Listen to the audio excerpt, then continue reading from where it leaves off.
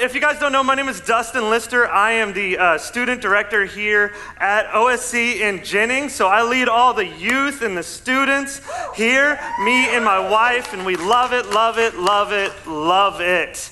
If you guys don't know, I gave my life to the Lord actually at OSC Youth in Jennings 11 years ago.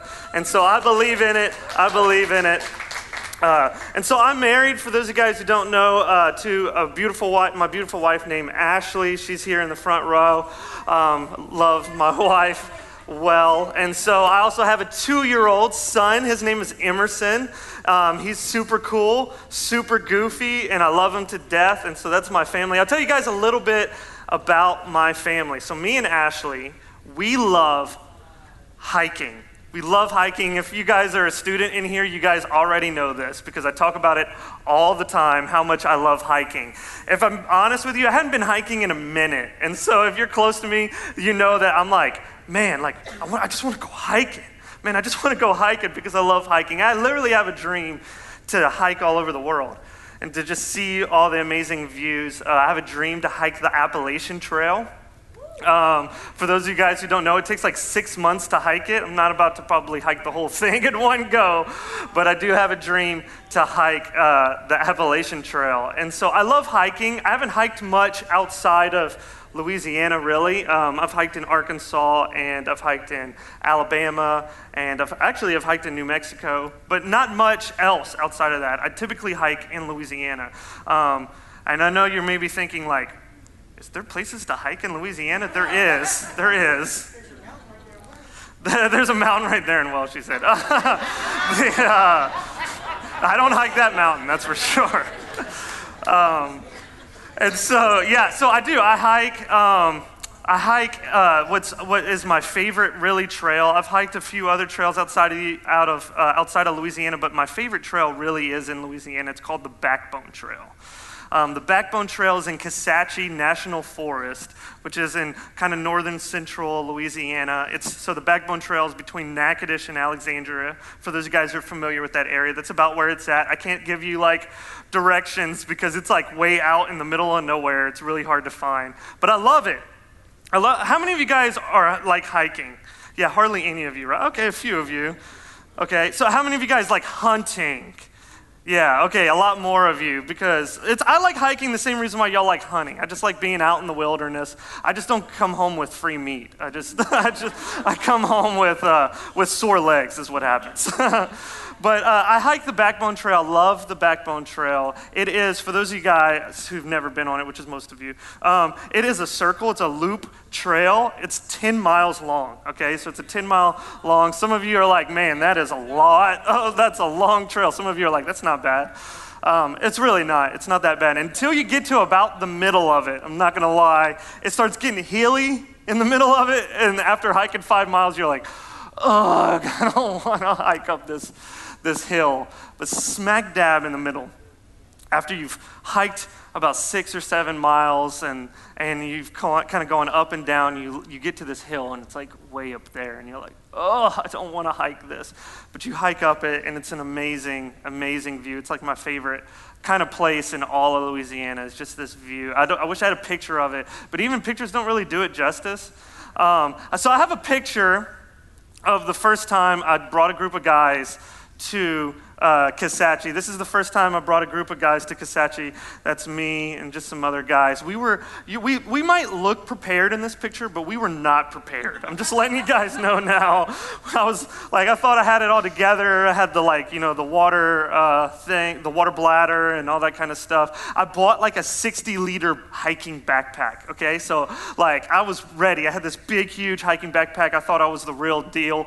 I was like, I'm going to be prepared. I'm going to be comfortable. I'm gonna put Chef Boyardee cans in it, right? I'm gonna load it up with beef jerky, with all kinds of snacks. I had my tent in there. I was ready to go. Y'all, when I tell you that I was the worst off of this group of guys, my backpack was so heavy. Like by the end of the trail, we were literally taking turns with my backpack because it was so heavy. I've recently learned to hike better. But I knew this trail, I knew the Backbone Trail because by how it was burned. About 1/3 of it, I don't know what happened, but right before I started hiking this trail, I guess someone was camping and lit a fire and then either didn't put it out all the way or it got out of hand, and it literally burned like half of this forest of this trail down.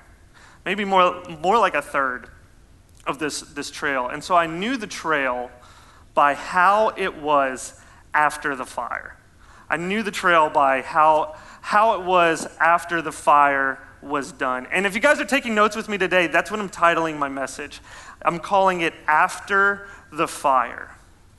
After the Fire. I believe many of us are coming out of fires right now.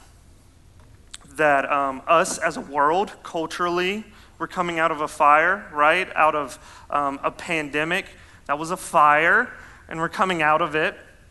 Culturally, community-wise, as a state, we're coming out of a fire, right? We had 2 hurricanes, Hurricane Laura and Delta, and we are coming finally out of that fire. Many of us are going through fires individually. I just was the pallbearer for someone I knew pretty well this past Friday, and family devastated, friends devastated. That was a fire. Many of us have lost loved ones recently. That was a fire. Many of you are going through rough marriages. That's a fire. Family issues, that's a fire. Many of us are coming out of fires, but my question I have for you is, what happens after the fire? What happens when the flames are done and you're left with trees that are burnt and charred up? What happens? How do we navigate through life after the fire? So I got married, right, after that picture. I got married and I graduated college, and so I went to full-time at my job, and so I couldn't really go hike. I didn't have the time to really go hiking as much anymore. And so it took probably 3, 4, maybe even 5 years for me to get back hiking the Backbone Trail. I had a friend of mine who was like, dude, look, I know you can't go both days because, we typically hike half, stay at that really awesome view, sleep at the really awesome view, and then hike the rest the next day. And he's like, let's just do it all in one day. Let's just hike all 10 miles in one day. And I'm like, all right, let's do it. And so we did it. And we're like, you know what, we're going to just go, we're going to get up real early, and we're going to hike it, and then we're going to be we're going to be back by dinner time. We're going to be good. We were not back by dinner time. We weren't. I'll tell you why. Because we got lost. We got lost on the trail. And now, hear me out. This trail is hard to follow. Like, you say it's a trail, sometimes it's not a trail. Sometimes you're just hoping you're going in the right direction. I literally had a friend of mine who went and got lost, had to call search and rescue on this trail because he got lost. And so, but I knew it. I knew the trail, right? I had been on it many other times before. And so I was very familiar with how the trail was. I knew when the trail wasn't anymore. I knew what markers to look for. But I still got lost. Why? Because a few years had passed and the trees had grown back. The vegetation had grown back. It wasn't the same forest that I was used to. It wasn't the same trail that I had traveled down before. It was something new and it was something different. And because of that, I got lost. And I think that's the case with a lot of us after the fire. That when we start getting into this newness, right? Things are different now. Things are going a different way. I can't turn to that person I used to turn to because they're gone now. We have a tendency to find ourselves lost. We don't know where to go. We don't know what to do. We don't know what directions to take. We don't know where to turn. And it's because we're navigating through a new normal, which is a term that is thrown around a lot lately, but it's so true for many of us. A lot of us, if not all of us in this room, are going through new normals. But how do we navigate through that new normal? We're used to living in the fire. We're not used to living outside of the fire. And so, what is the solution to that? How do we navigate through life after the fire?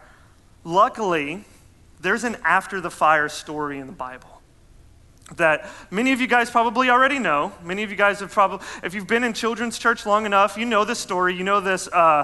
It's a very common children's church story. If you've been in church long enough, you've heard this. But let's see how many of you guys know this story. We're gonna play a little game. Hey, I'm over the youth. We play games in youth. So we're gonna play a little game, a little word association game. So I'm gonna say a word, and you tell me what comes after. Okay? You guys got that? Simple. So if I say taco, you say bell.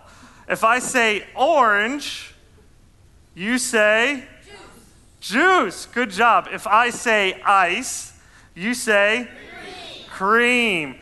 Good job. If I say screw, you say driver. Screwdriver. I don't know who said that.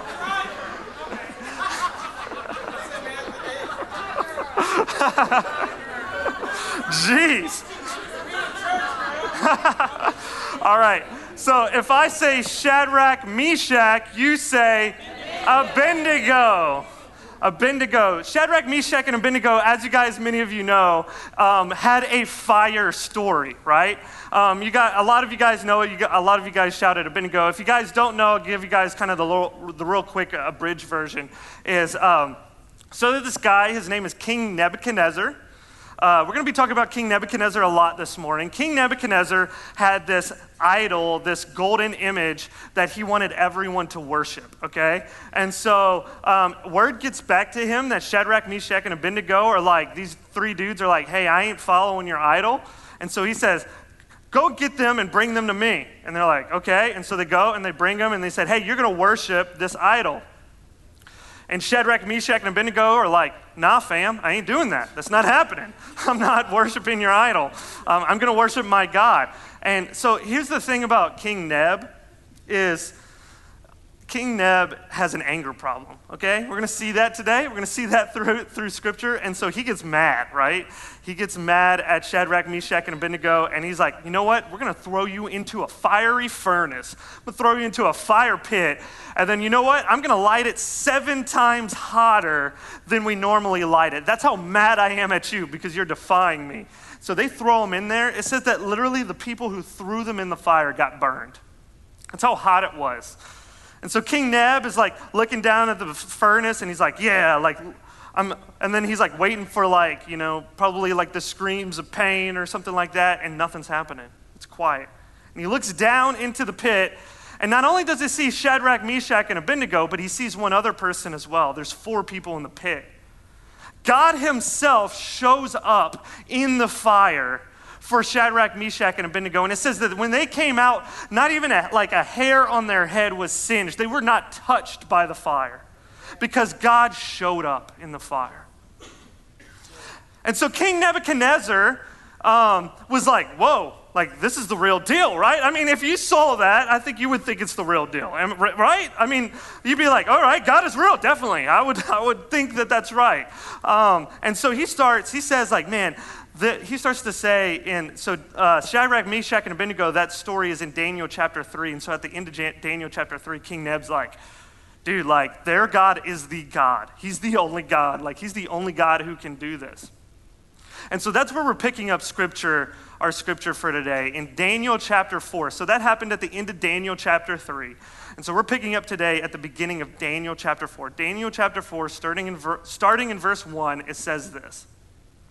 See, it says, King Nebuchadnezzar, to all peoples, nations, and languages that dwell on the earth. So let's stop there. So he's saying like, what he's about to say, he's saying to everyone and anyone who can hear him. He's saying what he's about to say, he's saying to everyone. He says, peace be multiplied to you. Keep going. It has seemed good to me to show the signs and wonders that the Most High God has done for me. How great are his signs? How mighty are his wonders? His kingdom is an everlasting kingdom, His dominion endures from generation to generation. King Nebuchadnezzar here saw God show up in the fire literally, and he's shouting from the mountaintops how amazing our God is. And he's doing that, and it's awesome. He had just had a God experience. And so what happens when that feeling goes away, though? What happens when we find ourselves not having that feeling that we once had?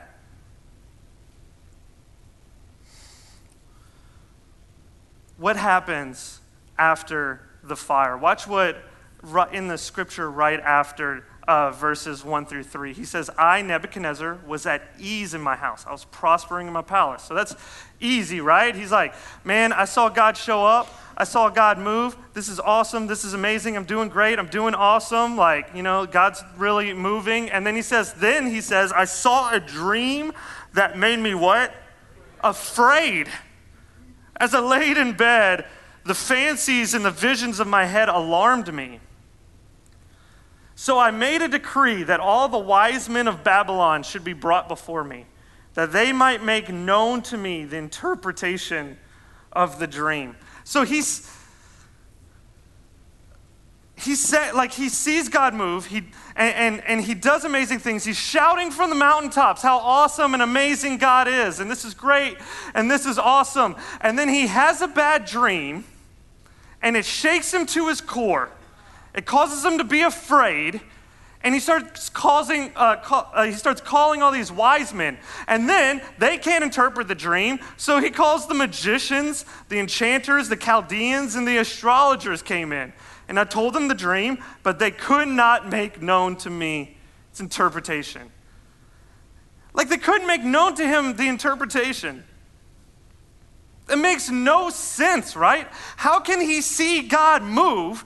How can he see literally God show up in the fire and then him have a bad dream and now he's turning to Harry Potter and Doctor Strange? Like, it makes no sense. He's turning to magicians and sorcerers and people who don't have the answer. How was he so quick to go back to where he used to? See, we can joke around and talk about how stupid that seems, that King Neb would turn back to all these crazy people and do these crazy things after his dream, right after he saw God move. Or we can be honest with ourselves and be truthful to the fact that we have a lot of the same tendencies that King Nebuchadnezzar had then. You see, he had a tendency to go back to old habits. He went back to what he was doing before. He completely disregarded what God did in his life and threw him in the fire and began to go back to what he used to be doing. So my wife's family, they live by Jennings High School, right? And if you guys have been around that area anytime recently, you guys know that there's a lot of road construction happening in that area. And y'all, when I tell you that this road construction makes me feel dumb is an understatement. So we go to her parents' house multiple times a week. And every single time, I'm wanting to turn down the road that's closed. Every single time. And I know you guys are with me on that. You're like, I know that the people that are in the house right before the road construction starts are getting so tired of seeing a big green van turn around in their driveway. Because I'm like, oh my, dang it. I have to turn around now, because I forgot that road was closed. It's gotten so bad that when my wife rides with me, she's like, Dustin, don't turn down the road. Oh yeah, thank you. Because I forget. And then I still go to turn, and she's like, Dustin. I'm like, oh yeah. It's gotten so bad that literally the other day, I'm throwing my wife under the bus a little bit. Literally the other day, she was like, Dustin, I'm done telling you. You're not listening. I'm done telling you that that you can't turn down there. But we have such a bad tendency as a people to go down what we're used to going down, to go down the path that we're used to, what we're familiar with. And I understand. I'm there, and I understand. I'm there with you. I'm there with you spiritually. I'm also there with you when I'm wanting to turn down that road. But we have to learn to go down new paths. You see, that's what the fire was there for. I don't know if you guys knew that. The trial in your life was to teach you how to go down new paths. See, light shines brightest in dark places. We know that. We understand that. That's the story of Pastor Josh and Lindsay Belt with their story with Joel. To be anchored in Jesus in the tough times. To lean close to Jesus when times get tough. I'm going to tell you something that is the opposite of what most people tell you. I think it's easier to follow God when you're in a fire.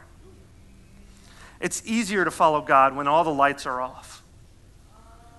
It's harder to follow God when the lights are on and you start to rely on yourself a little bit more. You start to find confidence in yourself. It's harder to follow God because when you're in it, you know this, and you have nowhere else to turn and nowhere else to go, and you're like, God, you're it. You're all I have, and I know that you're all I need, and I need you to show up, and he shows up. It's a lot easier to follow God when you're going through that. And what that fire is designed to teach you is not just to forget about it when it's done. I mean, that's what James 1 is all about. He says, count it all joy, my brothers, when we go through trials of various kinds. For the testing of your faith produces what? Steadfastness. And let steadfastness take its full effect, that we may be perfect and complete, lacking in nothing. Perfect and complete. It does not say perfect and complete, lacking in nothing for a season. It doesn't say that, hey, you should, it's meant to, trials and tribulations and fires are meant to grow you and to create a steadfastness in you just for a season. And then when the fire's done, it's okay, you could forget about it. Like, that's not what this is designed to be. It's designed to test you. It's designed to build you. It's designed to grow you. And not just for a season, but it's designed to grow you for a lifetime. See, light shines brightest in the darkest places. Jesus shines brightest in the darkest places. We know this. You know, I have this light right here. Some of you guys maybe didn't even notice the light because all the lights are on. It's easy to see when we have the lights on. And so this light, though it's the most important thing in this room, in this illustration, is hard to find because everything else is on, and we can see and we can walk and we can move, and it's okay because everything is all right. But what happens when the lights turn off? And this is the only source of light that is here. And it becomes a lot more noticeable, doesn't it? That you see it a lot more because this is the source of light that we can lean on and we can depend on and we can draw close to. But what happens when the lights turn back on? When we're close to the light, because we drew close to it in the fire, we drew close to it in the darkness. We're here, but now I can see. Now I can kind of start depending on myself a little bit more. And so I'm good. I can go over here, right? I'm like, okay, I could see one foot in front of the other now. I'm not having to rely as much. I'm not here. I'm not where I used to be. And so, okay, I can make this decision, or I can do this and I can do that. And I'm way over here. And then what happens when the lights turn back off? I'm far away from the light again. See, what God cultivates in us is for us to lean on him in the trials. Lean on him when there's no more light. Lean on him to light our path when he's the only source of light. And then when the lights turn back on, you're saying, no, I'm staying right here. I'm staying right where I need to be. Because I know that if I venture off, you see, God is not just there to sustain you when the lights are off and when the fire is on. God is here to sustain you when the lights are back on. He's not here just to sustain you in the fire. He's here to sustain you for after the fire. Because another fire is going to come, and it's going to happen. The question isn't whether or not a fire is going to happen. The question is, where are you going to be when it happens? Are you going to be close to the light? Or are you going to use this season after the fire to start depending on yourself, to start turning to old habits, to start relying on yourself again, to start thinking you have it all together, and then next thing you know, you're far away from the light? We have to learn to lean on God even after the fire. Because it's as if we forget. We forget what God did, right? Like we forget that this light was the one that sustained us, the one that got us through it. It's like we forget what God did in the fire, which is another tendency that we have. We have a tendency to forget what God did.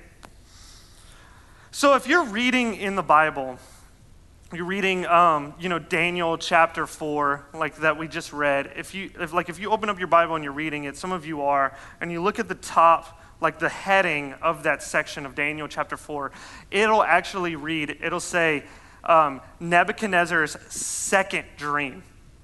That was his second dream. So it's happened once before. Watch, in Daniel chapter 2, this is his first dream. It says, in the second year of the reign of Nebuchadnezzar, Nebuchadnezzar had dreams. So this is Daniel chapter 2, before 4. His spirit was troubled and his sleep left him. Then the king commanded the what? Magicians, the enchanters, the sorcerers, the Chaldeans to be summoned to the king, to tell the king his dreams. So they came in and they stood before the king. So this looks familiar, doesn't it? Right? Like, he did the exact same thing in Daniel chapter 4 that he did in Daniel chapter 2. Why would he? And so I'm going to save you guys a lot of scripture reading. I'll explain to you guys what happens in the rest of Daniel chapter 2. So obviously they can't interpret his dream. And so he freaks out and he gets angry, just like King Neb always does, and he's about to kill him. Like he's about to just go at it, probably throw him in that fiery furnace that Shadrach, Meshach, and Abednego were in. And he's about to do it, and then right when he's about to do it, Daniel shows up on the scene, and he's like, I don't have the interpretation for the dream, but I know a God who does. Here's your interpretation. And begins to interpret his dream. And so God was the one who moved in his first dream. And yet he still went back to Harry Potter and Doctor Strange in his second dream. Why is that the case? Because he forgot what God did in the last fire. We have to remember what God did in the first fire. Because when we remember what God did in the first fire, then we can tell our new fires what God did in our first fire, right? So we could say when something starts to happen and trouble starts to happen and the lights tend to turn off, we could say, you know what? The God who brought me here is the same God that's going to bring me there. And the God who sustained me in that last fire is the God that's going to sustain me in this fire. I'm not going anywhere.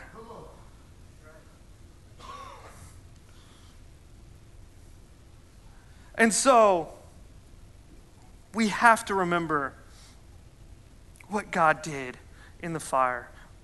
We need to remember, we need to remind our small fires what God did in the big fires. You see, we have small fires every day, right? When you go to work, there's some small fires there. When your kid talks back to you, we're getting real here. When you get in a fight with your parents, those are some smaller fires. We have a tendency to think that God's only in the big fires and he's not in the small fires. What if we reminded our small fires what God did in the big fires. This is what this looks like. It's as if it's like we're telling God, like when we are having a problem with our dad, right? That we get in a fight with our parent. I'm talking about you guys have parents, some of you. I'm used to talking to youth. Like, they have parent issues, okay? But say you have a parent who went through a terminal illness and God healed them. God did the miraculous in their life and healed them from whatever that illness is. And now you find yourself after the fire and you're fighting with them.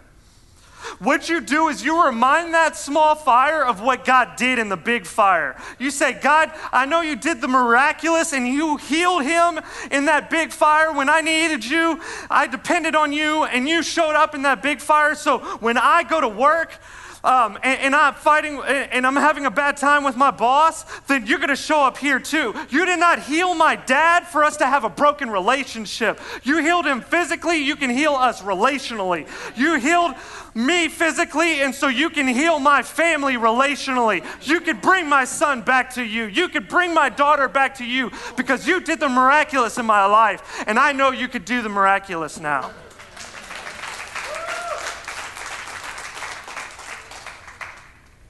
But we forget. We forget what God did. And so we don't have that ability to do that. We don't have the ability to remind ourselves of what God did. You want to get to this place? You know what you do? You write down what God did in your life. All the miracles that God's done. All the times that he showed up, you write that down. You know what you do? You put it on your mirror in the morning. You put it on your dash in your car. You set it as your wallpaper in your phone so you can remember of God's faithfulness when you feel like he's not been faithful. We think that God is only in the big fires. That he's not even in he helped me here, and so he's done. It's almost like, they have that parenting method that the child who gets the most attention is the one who needs the most attention, right? And so if you're not, if a child's going through something, they're going to get the parents' the attention of the parents. That's not the case with God. That he's not just here to help you when you're going through something really tough, and then he steps back and he's like, all right, you got it now. Like, he wants to help you just as much in the everyday fires. He wants to help you every day.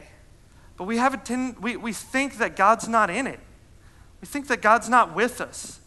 That God was only here, but he's not here. Can I tell you something? That Hebrews 13 says that God is the same yesterday, today, and forever. God didn't change because you're out of a fire. You did. You began to get a little bit more prideful, a little bit more arrogant, a little bit thinking that you could figure it out and you can go on your own and you can do your own thing. But that is the problem with us after the fire. We have to remember what God did. We have to allow God to work in all aspects of our life. Every single one, not just the fire parts of our life, but every aspect of our life. Which leads me to another tendency we have. We have a tendency to see God just as a fire extinguisher. That was King Nebuchadnezzar's actual problem. That was his root problem. Is God was just a God of the fire. God wasn't the God over his dreams. He categorized God. God wasn't his Lord. He was his fire extinguisher. And I think us as a people, we have to move past a fire extinguisher Christianity. I'm going to call some people out here for a second. That you may be here in this church this morning because you're going through a fire, but you hadn't been here in 4 months because you weren't going through a fire. You see, we have to stay close to the light. We have to stay close to God. We have to lean on God. He has to have all aspects of our life and not just use him as someone that is a fire extinguisher. Here's what you need to know. Jesus is not just your sustainer. He's also your creator. And more than that, he's your savior. That he came and he died for you. And that right there, his sacrifice on the cross, and even more than that, his sustaining ability in the fire should not cause us to just treat him like a fire extinguisher. We should treat him like Lord of our lives. He deserves every aspect of our life. He deserves all of it. The fire should not just cause you to lean on God in the fire. It should lead to a life dependency on him. But we don't do that. We treat him like a fire extinguisher, that he's only there in the fires. Watch what Psalm 145 says. It says, I will extol you, my God and King, and bless your name forever and ever. Every day I will bless you and praise your name forever and ever. Great is the Lord, and greatly to be praised, and his greatness is unsearchable. Here's what you need to know. The God that you met in the fire is only a fraction of who God is. It's only a fraction, that closeness, that comfort, because the Bible says that God's a comforter. The Holy Spirit is a comforter. That comfort you felt, that closeness you felt, that joy you felt in that fire is only a fraction of who God is. You want more of that? You want more of God? Like, start pursuing God outside of the fires. Start pursuing God in all aspects of your life. You know, I tell people all the time, and it freaks them out. I say, don't put God first in your life. Don't do it. And people are like, what? Don't put God first? Like, who says that? But here's the problem with putting God first, is he becomes a category. And so if he's first in your life, you could be like, all right, God, I'm going to put you first. All right, you're first. Check. All right, now I can go and do whatever I want to do. See, the reality is God has to be the center of our lives. And everything that we do should be out of our relationship with Jesus. When we go to work, it's out of our relationship with Jesus. When we parent, it's out of a relationship with Jesus. When we're dealing with lost loved ones, it's out of a relationship for Jesus. Every day, everything we do should be out of a relationship with Jesus. When we live that kind of lifestyle, God is not just a fire extinguisher God, but he is our Lord, and he deserves all of it. And we see God in all of it because he's in the moving in all of it. Because he's in the little fires too. And so we have to move past just leaning on God in the fires and learn and have the tendency to lean on God every single day. Stay close to God every day. Depend on him every day.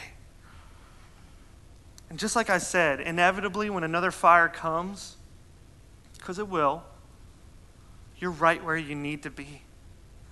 You're right there by the light because you're depending on him in everything. And so fires can come your way. Storms can come your way. Your life can be shaken up, but you won't be shaken because you're right where you need to be, because you're depending on God with not just part of your life, but all of your life, no matter what gets thrown your way. And the other tendency that we have to get, is that we have to remember that we are a fire survivor. Many of you have gone through some serious fires. Some serious fires in your life. Here's the truth. You need to start acting like it. You are a fire survivor. Us in here, we have gotten past the fires in our life.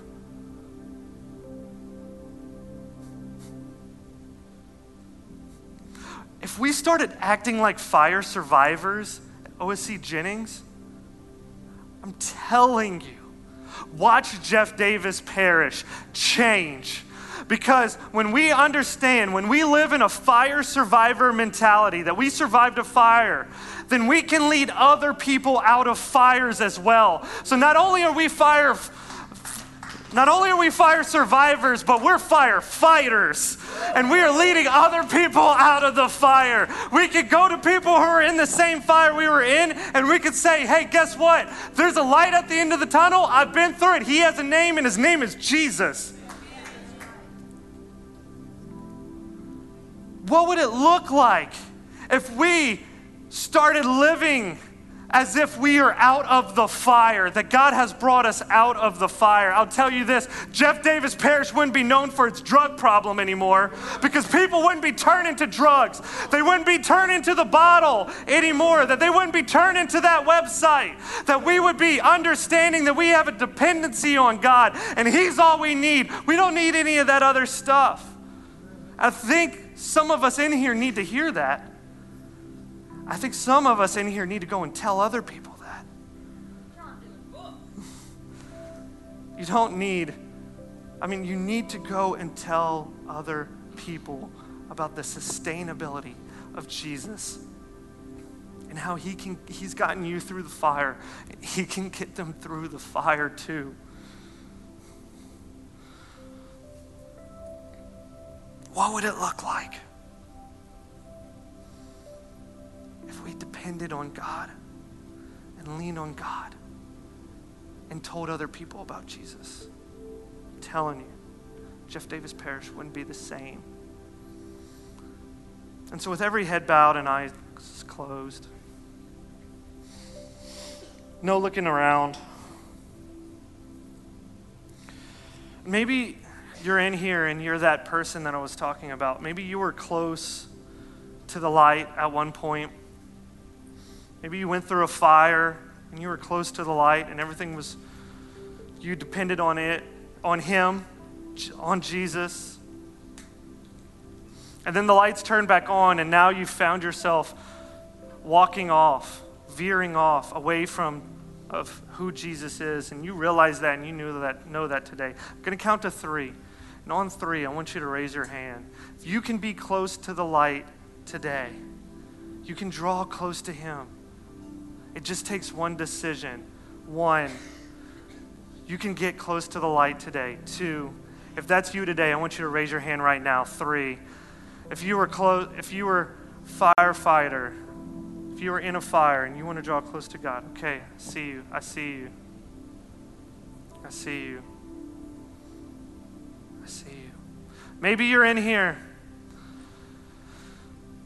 and you're like, man, this is actually new to me. I've actually never been close to the light, but I need to be. And you know that and you acknowledge that. You're like, man, I've never been close to Jesus. I've never been there. I've never felt His sustainability. I've never felt His love, but I felt it this morning, and now I know that I want to commit my life to Him. If that's you, raise your hand right now. No looking around. Can everyone pray this with me?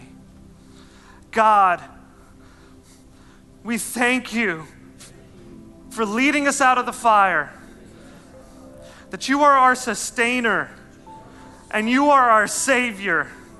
You didn't only save us from the fire, but You saved us from ourselves. And so we commit our lives to You. All of our lives. Every single bit. I pray these things in Jesus' name.